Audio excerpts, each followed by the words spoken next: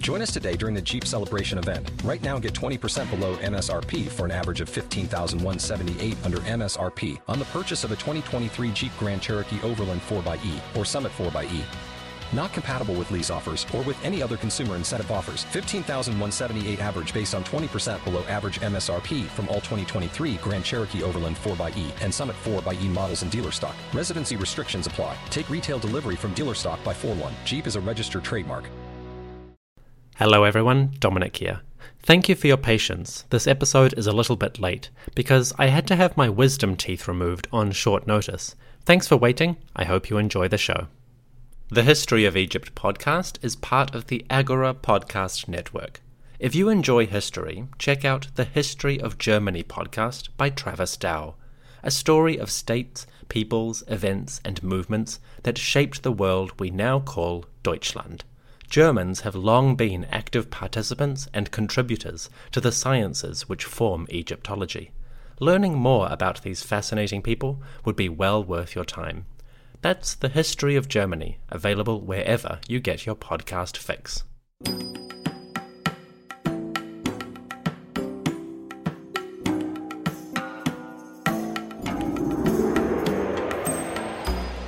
Hello everyone, and welcome back to the History of Egypt podcast, episode 121, Ruler of the Horizons.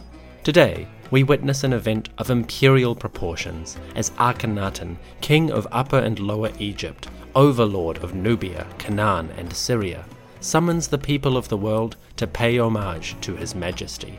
It's a tale of warfare, coercion, and realpolitik, as communities living in the shadow of Egypt's military might find ways to make the pharaoh happy. This episode was brought to you by Rodney and Catherine, whose generous donations funded the research. Also, thank you to Nicola, Paul, and Jenny, who became patrons of the podcast back in 2018 and have supported me ever since. Folks, you are all too kind and generous. If this were ancient Egypt, I'm sure the pharaoh would be overjoyed with your gifts. Thank you for your support and helping me bring Egypt's stories to the world. For everyone listening, thank you for joining me. This story is for you.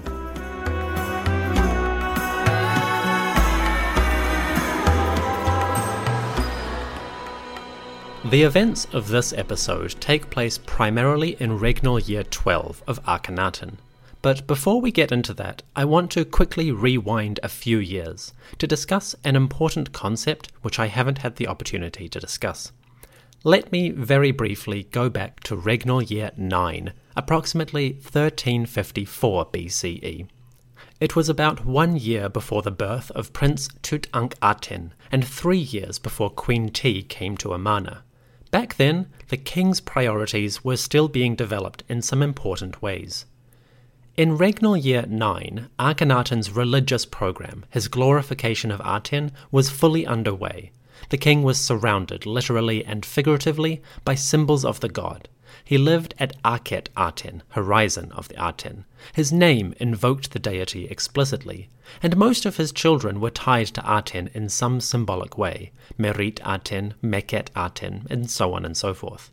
His great queen, Nefertiti, was officially named Nefer Neferu Aten, or How Beautiful is Aten, and his new city was rapidly filling with temples and monuments that glorified the sun god above all. Surely, Akhenaten was now feeling confident that his reforms were stable and effective, but still, there was work to be done. In regnal year 9, or thereabouts, Akhenaten decided that the sun god would receive a new name. Previously, Aten had been known by a lengthy, complicated moniker, which went as follows, quote, Ra Hor Akheti, who rejoices in the horizon in his name of Shu, which is in the Aten. End quote. The old name referenced other deities besides Aten, notably Shu, or light, and Hor Akheti, Horus of the two horizons. This was intentional, for it connected the newer concept of Aten with ancient primeval deities, especially ones associated with creation and the kingship. This made sense, and it probably helped Akhenaten communicate his ideas in ways that other people could understand more easily. But It was also slightly messy, tying Aten's identity up with other, older gods. With this name, Aten wasn't really as pure as Akhenaten may have desired.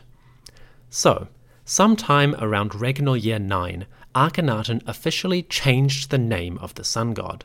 On monuments and texts, Aten would now be known by a new identity. This new name went as follows, quote, "Living Ra, ruler of the horizon, rejoicing in the horizon, in his name of Ra, the Father, who is appearing as Aten." End quote. The old and new names may sound superficially similar, but there are some important differences. Firstly, the old references to Hor Aketi, Horus of the two horizons, were removed.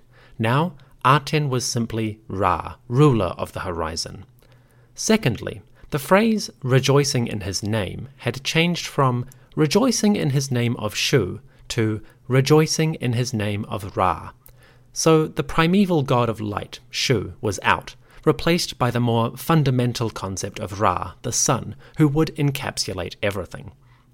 It's not hard to see the logic of what Akhenaten was doing here.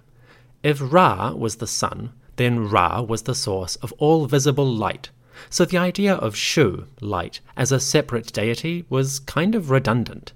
It would only add unnecessary complexity to what was a fairly simple idea.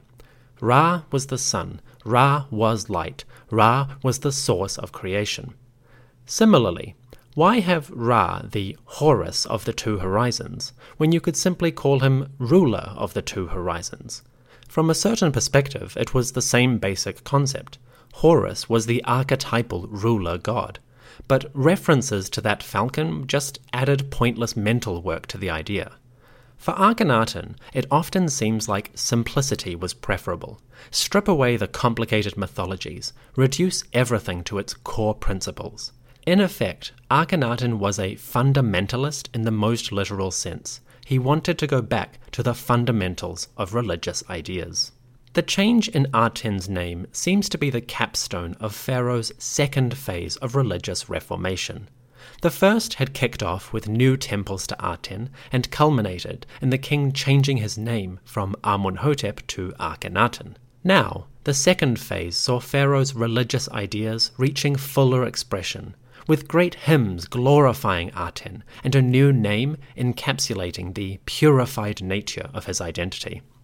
From year 9 onwards, references to other gods fell by the wayside, although some of their iconography would persist, like Queen Ti and her Hathor imagery. But now, official texts and monuments showed the Aten, or Ra, standing alone, his name undimmed by association with any other god.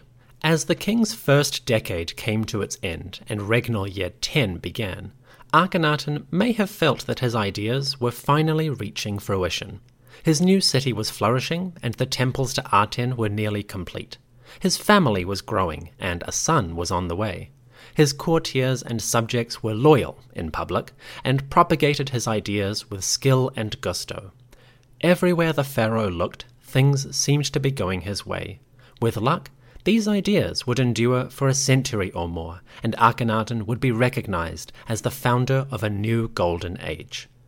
Fortunately for him, this good feeling would persist for a couple more years. By the time of regnal year 12, the king was in a rather celebratory mood indeed.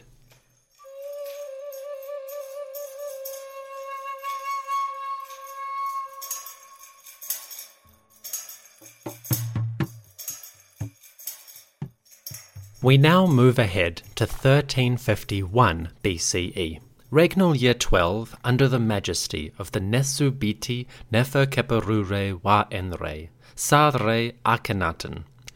The king of Upper and Lower Egypt, beautiful are the manifestations of Re, Re's one and only, the son of Re, effective for the Aten. The pharaoh of Egypt, Akhenaten, was approximately 30 years old, give or take. He had been in power for 12 years and married for 10. He was wealthy, influential, and accomplished, having established new religious ideas and even constructed a whole new city. Like great rulers before him, Akhenaten had built something new, something that would stand as a monument to his personality and his image. In the city called Akhet Aten, the great pharaoh was sitting pretty. As king of Upper and Lower Egypt, Akhenaten had also inherited an empire. Far to the south, the people of Wawat and Kush, what we call Nubia, lived under Egyptian domination. The Nubians, subjugated by armies and governors and living in the shadow of fortresses, paid tribute to the Egyptians. Any resistance was crushed swiftly in Pharaoh's name. To the north, the land of Kinana, or Canaan, was inhabited by a dozen or more different peoples.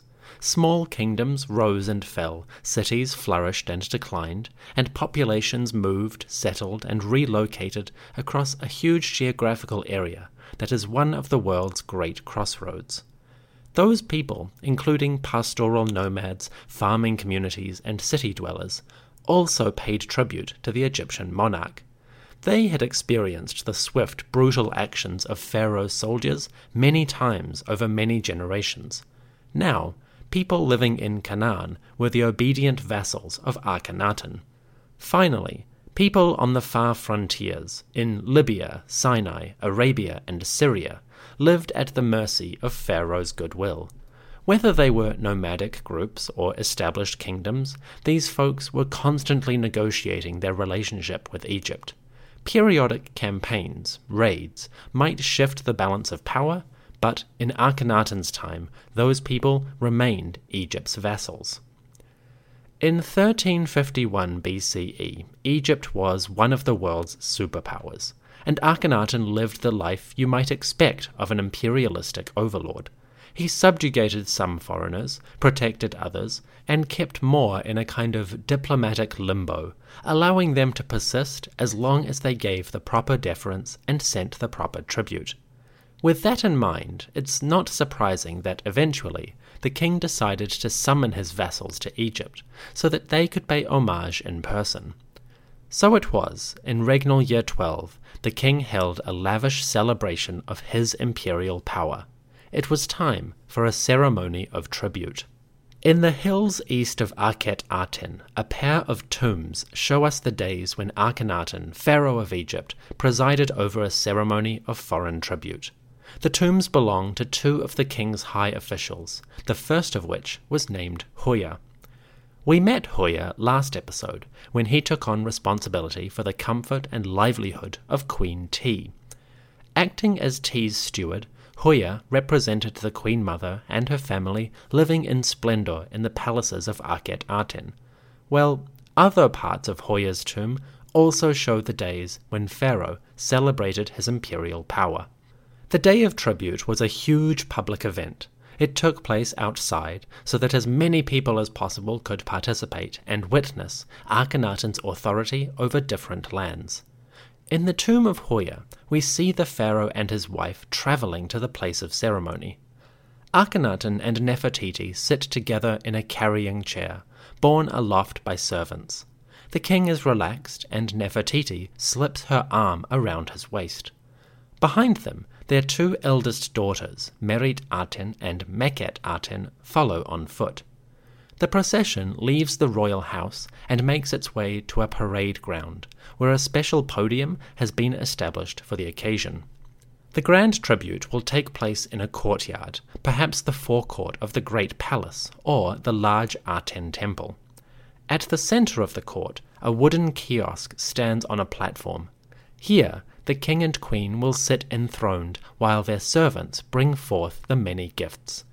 Huya, in his tomb, describes the occasion as follows, quote, Regnal year 12, second month of the planting season, day 8. Long live the twice royal father, Heka Aten, given life forever continually. Appearance of the king of Upper and Lower Egypt, Nefer-Keperure wa Enre, and the king's chief wife, Neferu Aten Nefertiti. May she live forever continually. They appear on the great carrying chair of Electrum in order to receive the products of Karu and Kush, the west and the east. All foreign countries gathered as one, and the islands in the midst of the sea are presenting products to the king upon Akhet Aten's great throne, of receiving the dues of every foreign country, while the granting of the breath of life is made to them." End quote.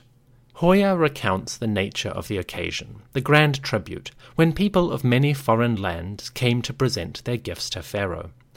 We are told that all foreign countries gathered as one, including people in the islands in the midst of the sea. This is the Egyptian name for people of the Mediterranean and Aegean. As we'll see in a moment, this might have included people of Crete or even Greece. Akhenaten and Nefertiti sit in their thrones beneath the gilded canopy.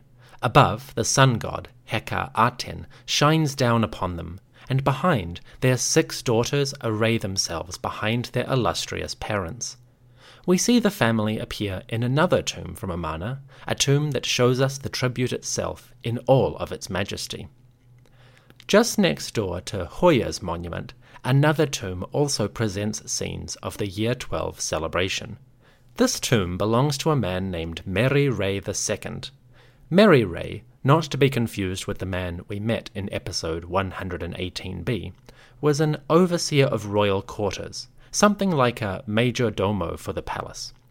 Presumably, Meri Ray II oversaw the daily affairs of Akhenaten's house, an important position putting him in proximity and communication with Pharaoh himself.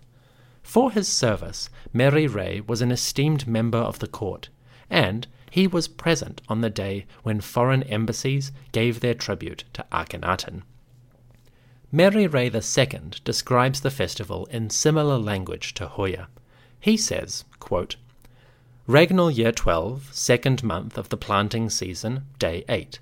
The king of Upper and Lower Egypt, who lives on Ma'at, lord of the 2 lands, Nefer-Keperure Wa Enre, the son of Re, who lives on Ma'at, lord of crowns, Akhenaten, long in his lifetime, and the king's great wife, his beloved, Nefer-Neferu Aten Nefertiti, may she live forever continually.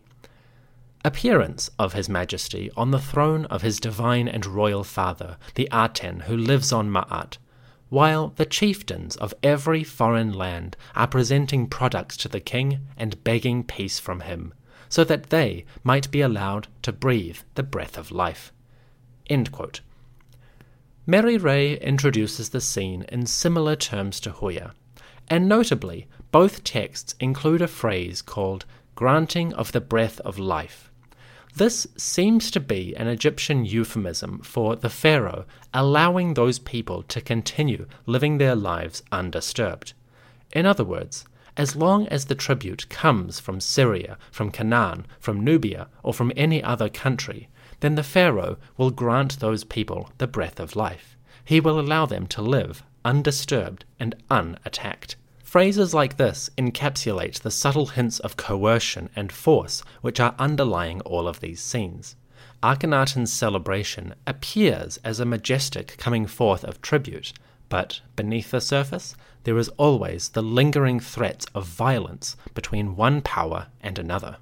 So Meri Ray introduces the scene in fairly similar language to Hoya, but what follows in his tomb is unlike anything we've seen yet. In the tomb of Meri Ray II, a wall facing east includes a vast tableau of royal celebration. Akhenaten and Nefertiti sit enthroned within their gilded kiosk, resting atop a podium.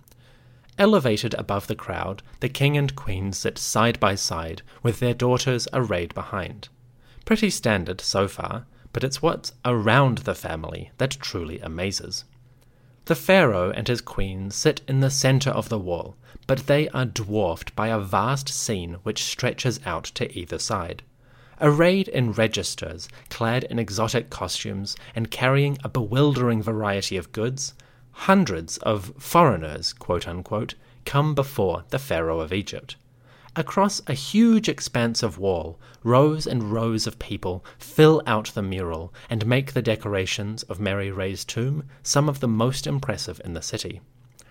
I won't describe every group or individual, but if we pick a few interesting figures, we can get a sense of the people who came to this festival, the groups and the gifts give insight into Egypt's empire and how Akhenaten wanted to depict it.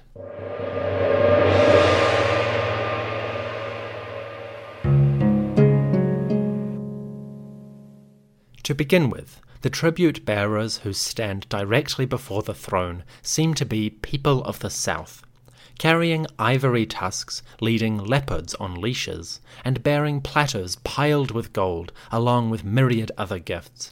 Men and women of sub-Saharan Africa come to give their tribute to the king.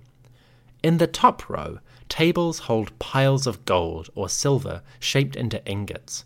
Wooden yokes groan under the weight of ornaments and decorative symbols, including rings of metal and plants, which may themselves be metalwork. Ivory tusks are piled on top of ostrich eggs, and at the back of the surviving section, a pile of shields, along with bows and arrows.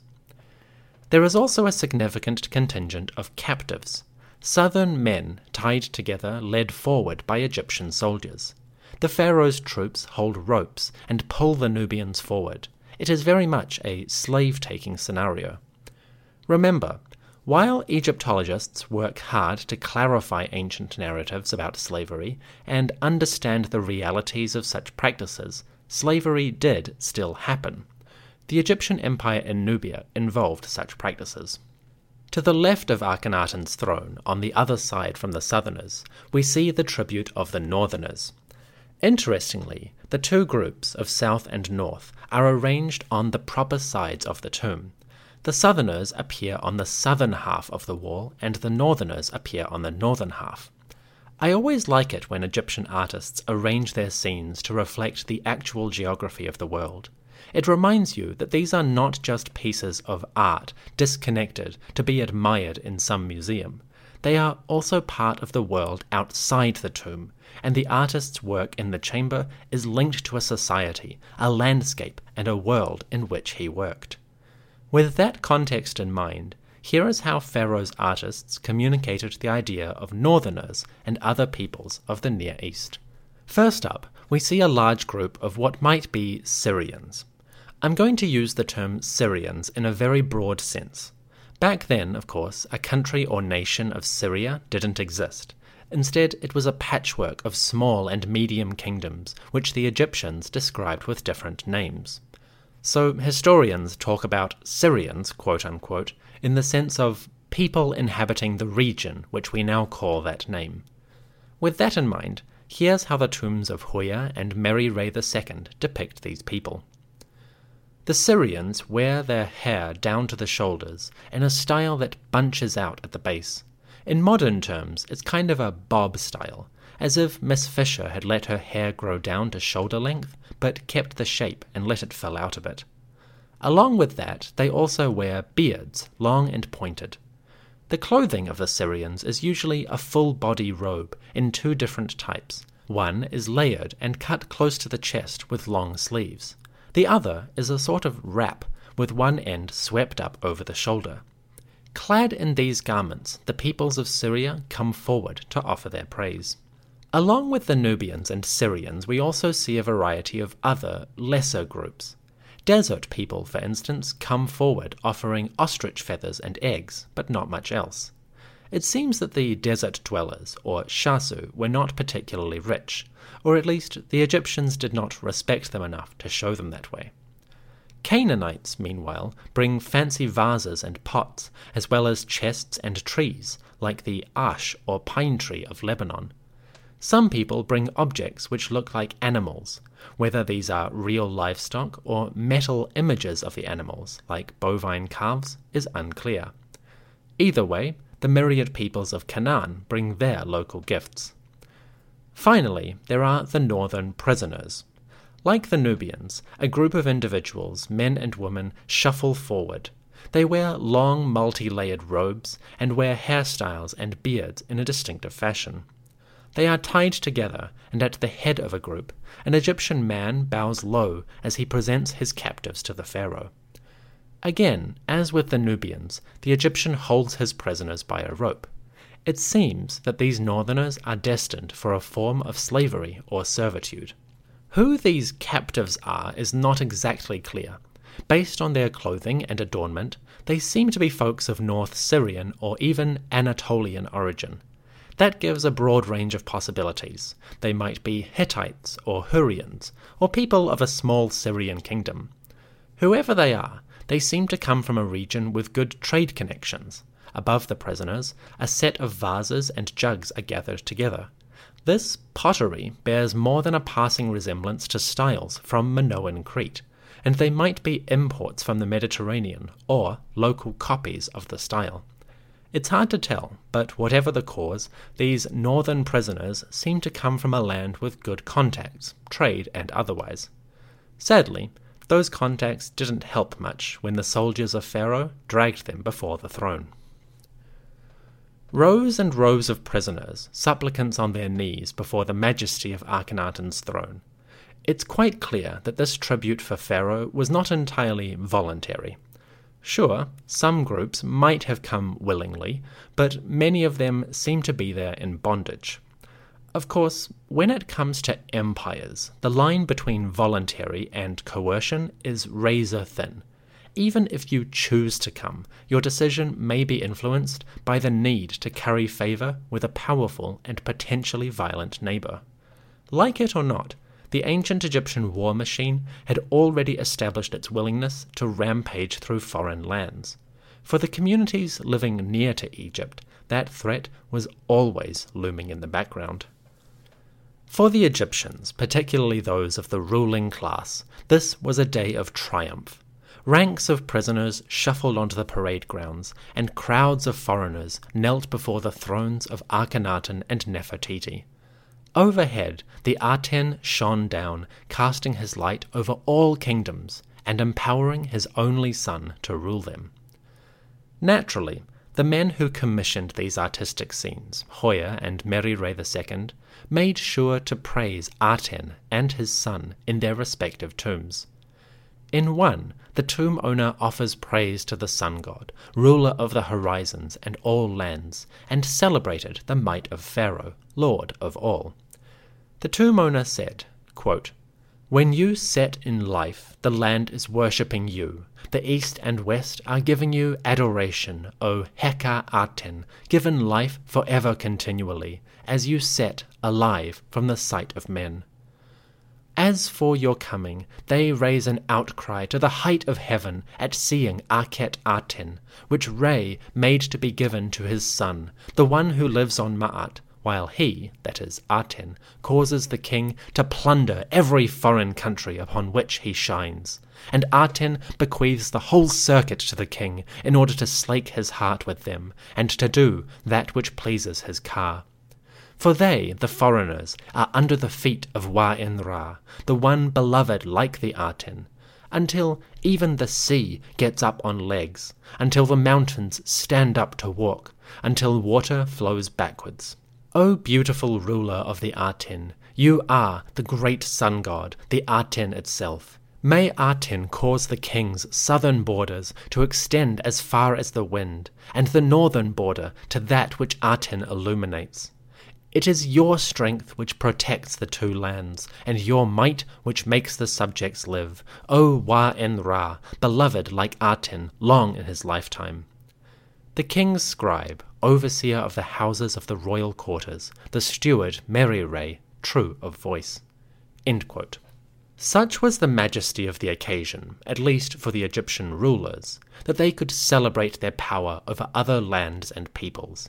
The prayer I just quoted shows us the scope of Aten and Akhenaten's power, that they can subjugate every country, move mountains, and even turn rivers backwards with the force of their command. Such rhetoric is fairly typical for any empire. How many times in history has some ruler trumpeted their might in the most excessive terms, as if they were God's gift to their country? Well, Akhenaten and his more privileged subjects did the exact same thing. The convocation or ceremony of tribute wasn't entirely devoid of pleasures. There is a lighter touch in some scenes where we see things other than rows of prisoners and booty. One mural, a group of foreign musicians comes forward, clutching their instruments.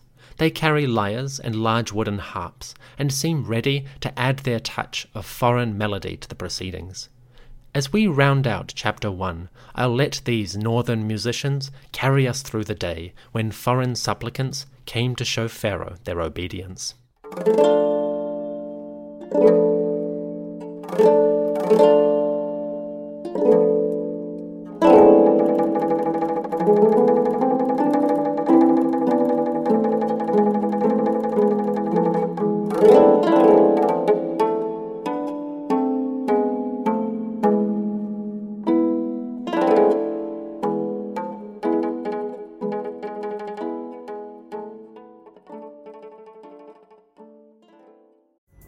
Pulling up to Mickey D's just for drinks? Oh yeah, that's me. Nothing extra, just perfection and a straw. Coming in hot for the coldest cups on the block. Because there are drinks. Then there are drinks from McDonald's. Mix things up with any size lemonade or sweet tea for $1.49. Perfect with our classic fries. Price and participation may vary. Cannot be combined with any other offer. Ba-da-ba-ba-ba.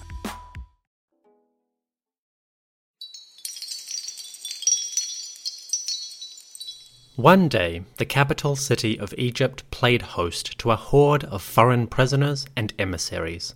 Rank upon rank of tribute bearers, coming from all corners of the world, presented their gifts to the pharaoh. In the midst of this hubbub, Akhenaten sat resplendent, a ruler of all. You may be wondering why Akhenaten decided to throw this kind of party at this particular point in time. The artistic scenes which show the tribute festival and the hieroglyphic texts that accompany them are pretty specific on the date, year 12, second month of the planting season, day 8. But why year 12? Why that date? What exactly was Akhenaten celebrating? There are a couple of interpretations of this event, and before we go any further, it's worth noting that the date, year 12, may not have any specific significance. Maybe the king just wanted to celebrate his imperial power, and his followers made it happen. Maybe the date was totally irrelevant. But it's always worth checking if there might be some correlation, some kind of event that could inspire such a display of Egypt's military might. It so happens that we might have evidence for just such an event. South of Egypt, in the lands of Wawat and Kush, Nubia, two stelae have come to light which describe a war or raid into the country during the reign of Akhenaten. Now, the exact date of these stelae is unclear. The stone is damaged at just the wrong point. We know that we have a 2, and it's possible that there was originally a 10 in front of it, which means that these stelae, and the war they describe, either happened in Akhenaten's second regnal year or his 12th. Because of the damage, no one is willing to put money down on either date. But if the war took place in year 12, then maybe Akhenaten's grand festival, his celebration of imperial power, coincided with a very real victory in the southern lands. We find the first stela at the fortress of Amada, and it tells us how, in an unknown year, raiders from the highlands of Nubia came into the Nile Valley. They were hungry, stealing food and fleeing into the desert to escape the might of Pharaoh's troops. In a short, broken text, the Amada stela tells us these events. Quote, Regnal year unknown, first month of inundation, day 16 of the living ruler, and of him whose sword is victorious, beloved of Aten in the land of Egypt. The king of Upper and Lower Egypt, who lives on Ma'at, lord of the two lands, Nefer-Keperu-Re, the son of Re, who lives on Ma'at, lord of crowns, Akhenaten, long in his lifetime, who has appeared upon the seat of his father, the Aten, like Ra in the sky, and upon earth every day. Now, his majesty, life, prosperity, health, was in Akhet-Aten, when one came to tell his person that enemies of the foreign country, Ikaita, were plotting rebellion, and they had even invaded the lands of the Nile, while taking all sustenance away from them as they roamed the desert, in order to fill their bellies. End quote. This stela is very fragmentary, and the translation I just gave you fills in quite a few gaps. This damage is doubly unfortunate. Not only do we lose the full context, but we also lose some specific references. The regnal year is lost, so we can't be sure. And when the text says His Majesty was in Akhet Aten, we don't actually know that it said Akhet Aten. This part is lost and has been filled in by translations. It's equally possible that it referenced a city like Thebes or Memphis. So, unfortunately, we have no idea exactly when this stela should be dated. Was it in the first phase of Akhenaten's reign, when he was still living in the southern city? Or does it belong to the second phase, when he had moved to the horizon of Aten? Unfortunately, we just don't know, so we have to turn to our second stela in order to get some corroborating information. We find the second stela at the fortress of Buhen, the mightiest bastion of Egyptian rule, a true landmark of their empire in Nubia. On this lengthier text, another scribe records Akhenaten's war in Nubia.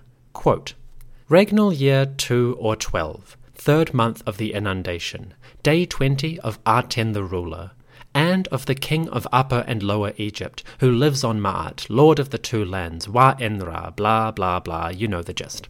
Now, His Majesty, life, prosperity, health, was in Akhet Aten when one came to tell his person that the enemies of the foreign country Ikaita were plotting rebellion and had even invaded the land of the Nubians, while taking away all sustenance from them as they roamed the desert in order to escape from him. Thereupon, His Majesty charged the king's son of Kush, that is, the viceroy, and overseer of the southern countries, with assembling an army, in order to defeat the enemies of this foreign country of Ikaita. These enemies were found on the eastern side of the river, to the north of the ponds of the mining region, upon the highland, and the fugitive was smitten. While the cry of victory was in the hearts of the Egyptians, they said, A fierce lion slaying myriads throughout the land, in valour and in victory. List of the plunder which His Majesty carried off from the country of Ikaita. Living Nubians, 82, and more. Young warriors, unknown. Nubian women, unknown. Their children, 12. Total of living heads, 145. Those who were impaled, unknown. Those who were slain, unknown. Those whose hands were removed, unknown. Total, 225. Total sum, 361, which is an error. The king's son of Kush, the overseer of the southern countries, Tutmos, said, Fear of you is in their hearts, your majesty. There are no rebels in your time, for they have achieved non-existence. The chiefs of Ikaita have fallen to your might. Your battle cries are like a fiery flame following after every foreign country, and every foreign country is united with one wish, namely, that they might despoil their lands daily, so that the breath of life may be sent to their noses by your Ka. O Lord of the two lands, sole one of Re, may your Ka act in order to reach all your enemies. End quote. Once again, the stela from Buhen is badly damaged and there are many gaps in the text. The quote I just read to you is partially restored, and so parts of it are unreliable. So when it says that the pharaoh was in Akhet Aten, we've had to fill that in and we can't be sure. Either way, it seems that in regnal year 12, or 2, nomads from the highlands of Nubia entered the Nile Valley. They came in search of food and perhaps plunder. But for the Egyptian overseers, these incursions were unacceptable. The pharaoh's troops chased the nomads back into the deserts and they attacked them.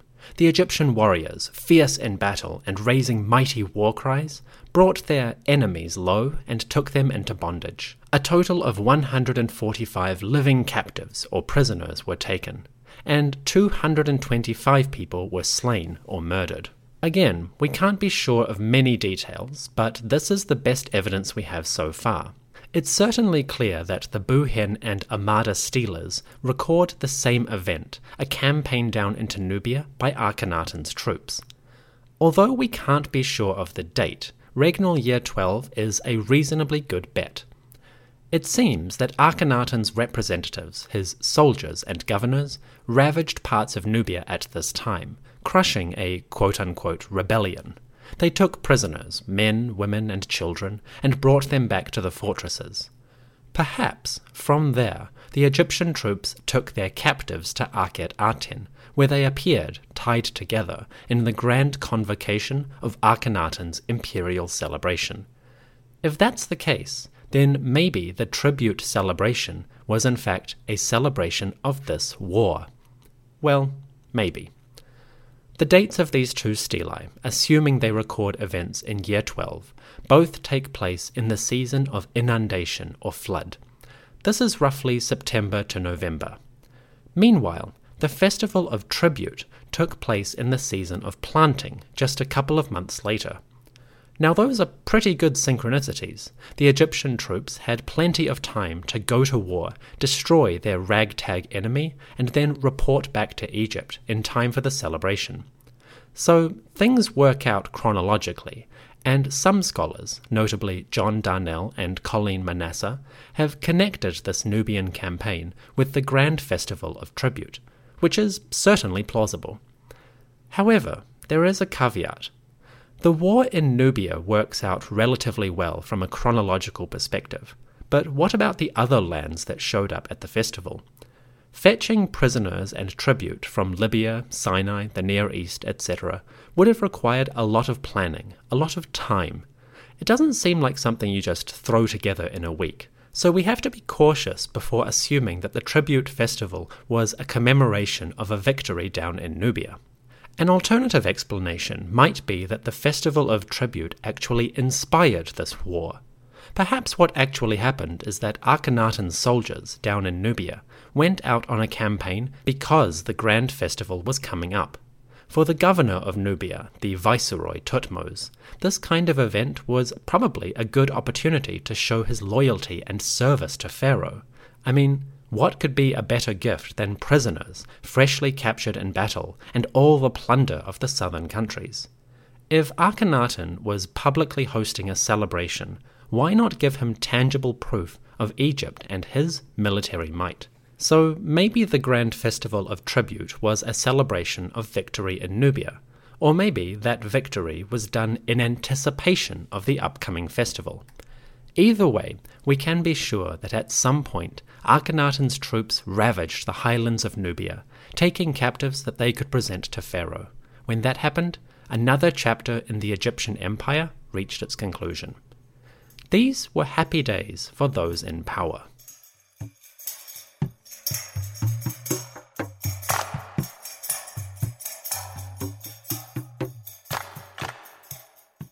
In regnal year 12, Akhenaten hosted a grand celebration indeed.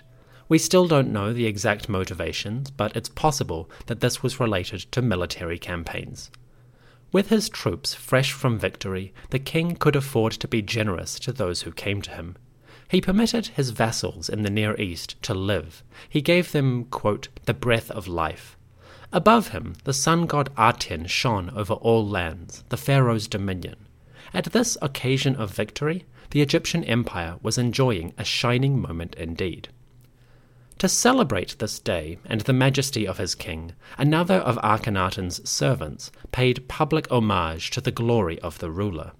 A man named Tutu, who served in the palace of Akhenaten and was greatly appreciated by the king, offered this praise of his pharaoh. In a lengthy speech, Tutu glorified the king.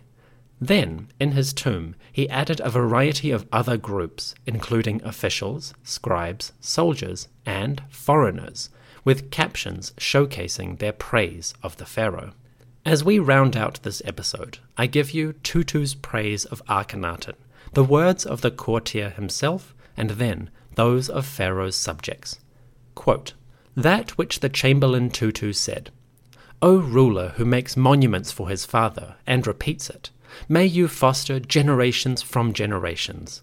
O Wa-en-Ra, you are Ra. It is the living Aten who begat you, and you will achieve his lengthy lifetime, while he rises in heaven to give birth to you. O my lord, wise like the Father, perceptive, precise, searcher of hearts. Your hands are like the hands of Aten, so that you can build people according to their various characters. O my lord, may the Aten give you the many jubilees which he has decreed. You are his child, it is from him that you issued.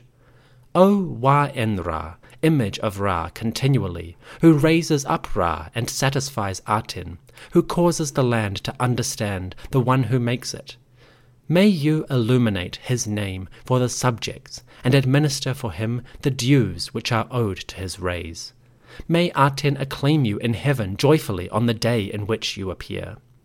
The entire land quivers before you. Karu, Kush, all lands, their arms are extended to you in adoration, to your Ka, as they beg for life in wretchedness.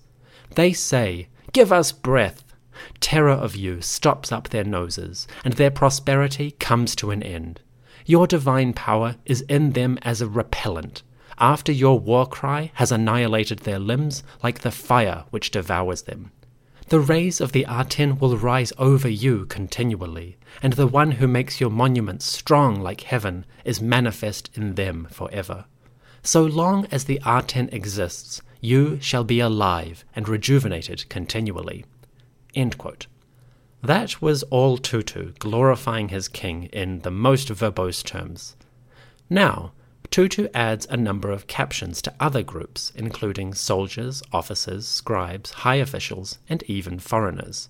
These texts are also quite interesting. Quote, "Speech of the Chatti, vizier, and other high officials. How good they are, your plans, O Nefer-Keperu-Ra Wa-En-Ra! How prosperous is he who is in your entourage! O beautiful child of the Aten, you shall raise up generations, and you shall endure like the Aten." Speech of the officers. The officials and the chief men of the army who are standing in the presence of Pharaoh, life, prosperity, health. They say, "The ruler is bright on the Aten's behalf, and abounding in property, and consequently the Pharaoh makes men." Speech of Tutu's charioteer. "Oh, you are beautiful like the Aten, the one who begat him, Nefer-Keperu-Ra Wa-En-Ra, the one who builds people and raises the younger generations, while he is lasting like heaven when Aten is in it." Speech of the foreigners. The servants belonging to every foreign country, they say, "O living Ra, Nefer-Keperu-Ra Wa-En-Ra, we are under your commands, continually forever." End quote. Tutu's grandiose declarations reflect an overwhelming focus on the imperial power of the pharaoh and his relationship with the sun god. Aten rules in heaven, Akhenaten rules on earth, and together the two are destined to live forever and reign with millions of jubilee festivals. Tutu is not alone in presenting such sentiments. All of the tombs of Amarna paint glorifying pictures of the pharaoh. And it certainly seems as though the high officials who served Akhenaten were well aware that his favor was the essential ingredient to their continued success. The same relationship perhaps plays out between Egypt and its vassals.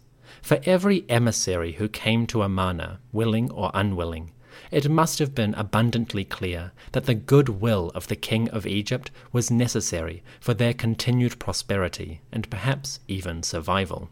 So it was that the celebration of Akhenaten's imperial power occurred in Akhet Aten in the planting season of regnal year 12. Perhaps to the ordinary people witnessing the vast ranks of soldiers, the endless trains of prisoners, and the piles of plunder and booty that accumulated around the pharaoh, perhaps it seemed like the glory days of Egypt's empire could never end. With the sun god shining on their king and their troops ever victorious in battle, the limits of Egyptian power were surely impervious to any challenge. How wrong they were.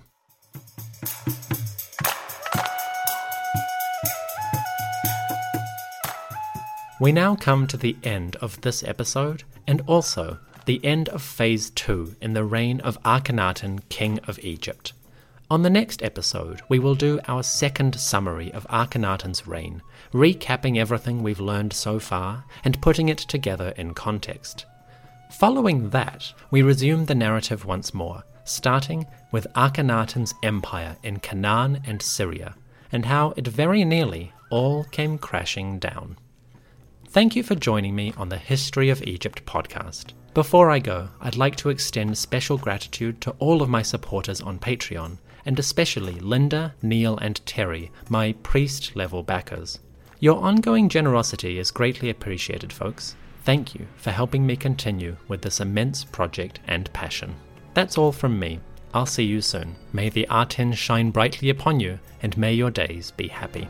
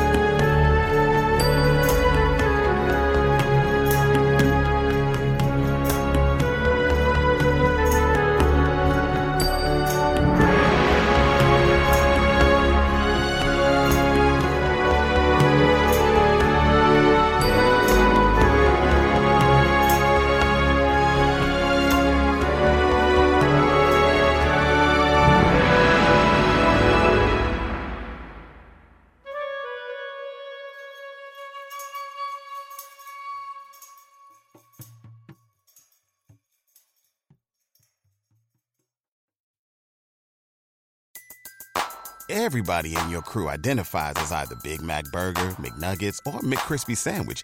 But you're the Filet-O-Fish Sandwich all day. That crispy fish, that savory tartar sauce, that melty cheese, that pillowy bun. Yeah, you get it. Every time. And if you love the Filet-O-Fish, right now you can catch two of the classics you love for just $6. Limited time only. Price and participation may vary. Cannot be combined with any other offer. Single item at regular price. Ba-da-ba-ba-ba.